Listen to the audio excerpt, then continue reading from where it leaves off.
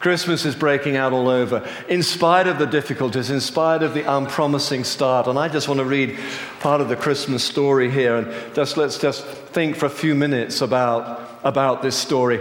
Luke chapter 2 says this: "In those days, Caesar Augustus issued a decree that a census should be taken of the entire Roman world. And this was the first census that took place while Quirinius was governor of Syria. And everyone went to his own town to register. So Joseph also went up from the town of Nazareth in Galilee to Judea, to Bethlehem, the town of David, because he belonged to the house and line of David. And he went there to register with Mary, who was pledged to be married to him and was expecting a child. And while they were there, the time came for the baby to be born, and she gave birth to her firstborn, a son.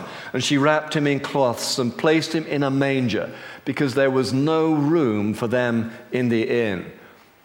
What a mess. What an unpromising start.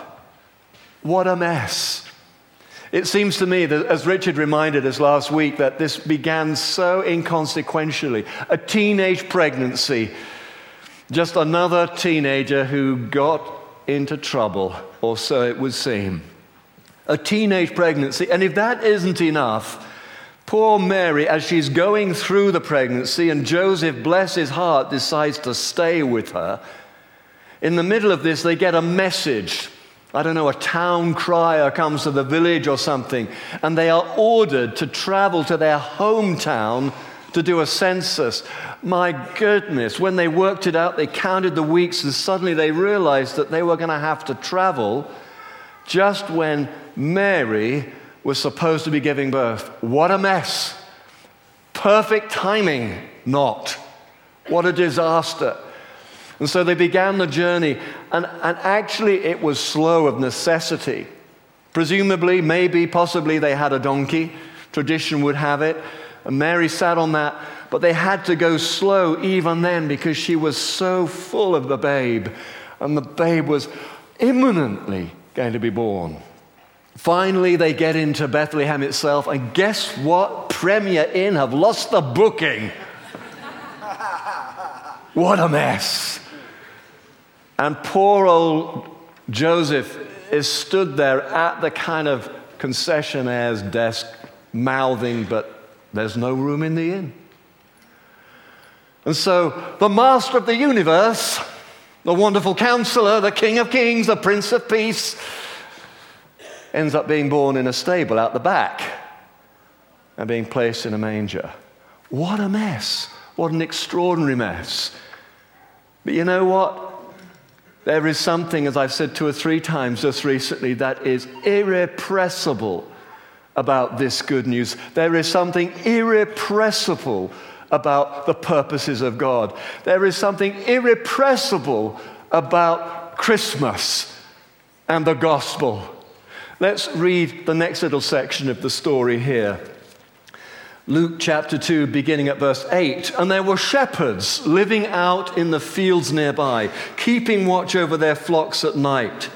And an angel of the Lord appeared to them, and the glory of the Lord shone around them, and they were terrified. But the angel said to them, 'Do not be afraid. I bring you good news of great joy that will be for all the people.' Everyone, everywhere, whatever your background, whatever your color, whatever your shape, your size, your age, good news for all people. Today, in the town of David, a Savior has been born to you. He is Christ the Lord. And this will be a sign to you. You will find a baby wrapped in cloths and lying in a manger." And suddenly, a great company of the heavenly hosts appeared with the angel, praising God and saying, "Glory to God in the highest, and on earth peace to men on whom his favor rests.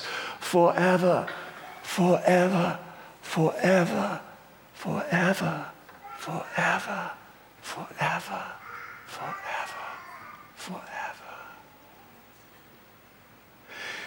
It's interesting, isn't it, that the angels came to the shepherds. Gabriel came to a teenager.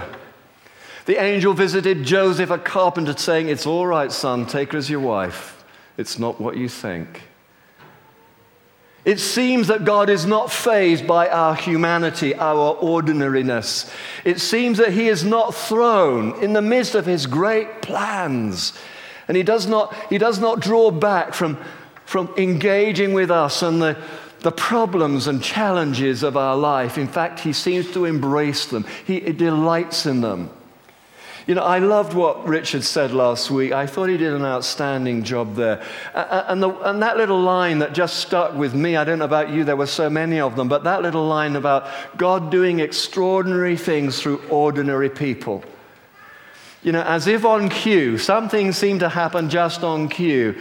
I heard from Pastor Samuel, who is the leader of Bethesda Mission, and we've been partnering with them for 15 years now. And Bethesda Mission is a group of churches and orphanages in Tamil Nadu in India. And we've had a long relationship. There's a whole story about how that began. It was almost miraculous. A friendship struck up against all odds and expectations between a street kid that became a man, became a pastor, who came to England and met me. And I was in a room with other pastors. And they were all kind of trying to, impress me and sell me things and do things. But the Lord just spoke to me. Hang out with that guy. The Lord actually said to me, be that man's friend.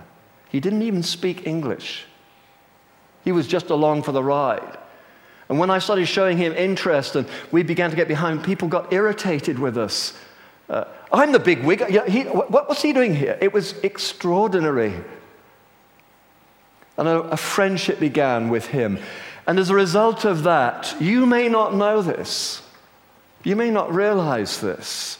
Ordinary people, hold your head high.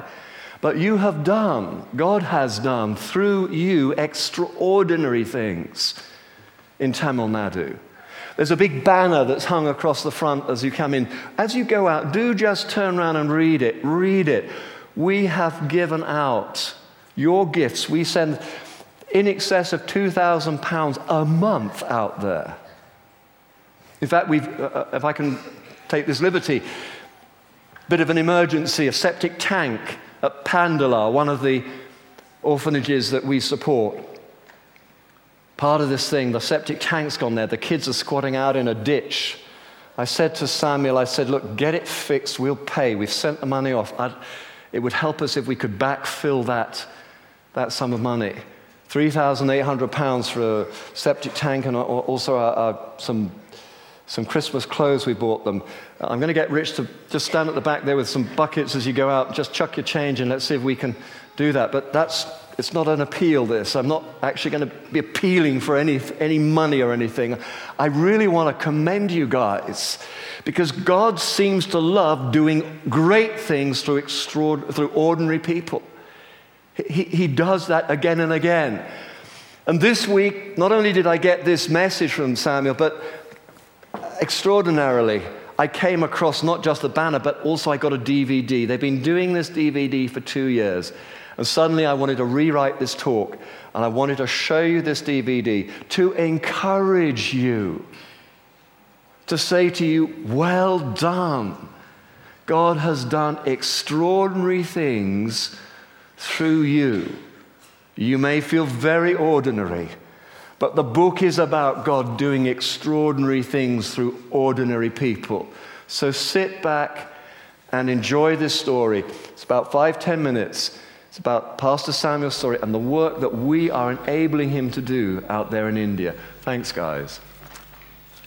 I just want to say congratulations, guys. I mean, it's just wonderful to see that, and it's great to see the whole Bethesda Life Center at Govindapuram, which we built and paid for. A number of our people have been out there. In fact, my sister's out there at the moment. John Eek and Linda Eek, our directors, were out there 4 weeks ago just checking out all the finances. We want it to be squeaky clean.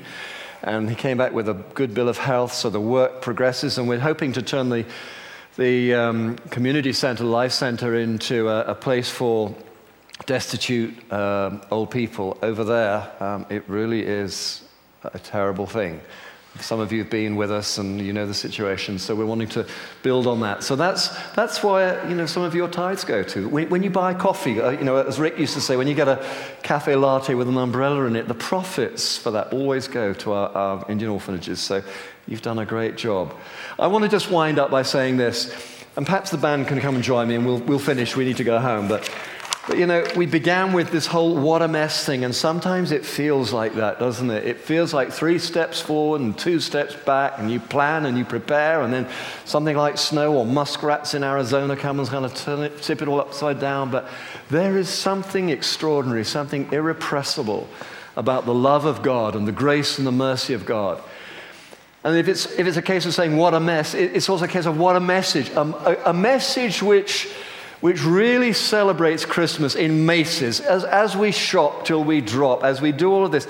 God doesn't frown on that. He loves that. He wants us to celebrate. He's not the kind of disapproving uncle who says, well, you can play for 5 minutes, but then we must get back to doing our homework or whatever it is. It's not his nature. It's not his heart. But it's good news for us in the West, but it's also good news for the poor. It's an amazing God-given, wonderful message. And it's all about really saying, what a Messiah. What a Messiah. What a Savior. This God who became man, who died on the cross for us, who gave himself for us, who came to rescue us and now pours out his life into us that we might know life in all its fullness. John 10:10. And then finally, I suppose, at a time like this, it's a good time to reflect and ask the question, what about me? Am I engaged? Am I part of this? Or do I just show up and take my free donut and my coffee and disappear? Am I engaged with this? And I want to say to you, I'm making an assumption here that actually it's pretty much the core here today because, you fought through the snow and all the rest of it. But I don't want to miss a moment here. For some of you here, the what about me may be actually a question about what I make of Jesus? What do I make of his love? What have I responded? Or am I at the sidelines watching this going on? And I want to say to you, today would be a great day for you to come yourself, as each of us have to. We can do it as a community, but each of us in our own right has to come to God and to say, thank you for Jesus. I'll have some of that. Please forgive my sin. Please live in and through me. Please take me, an ordinary person, and do extraordinary things.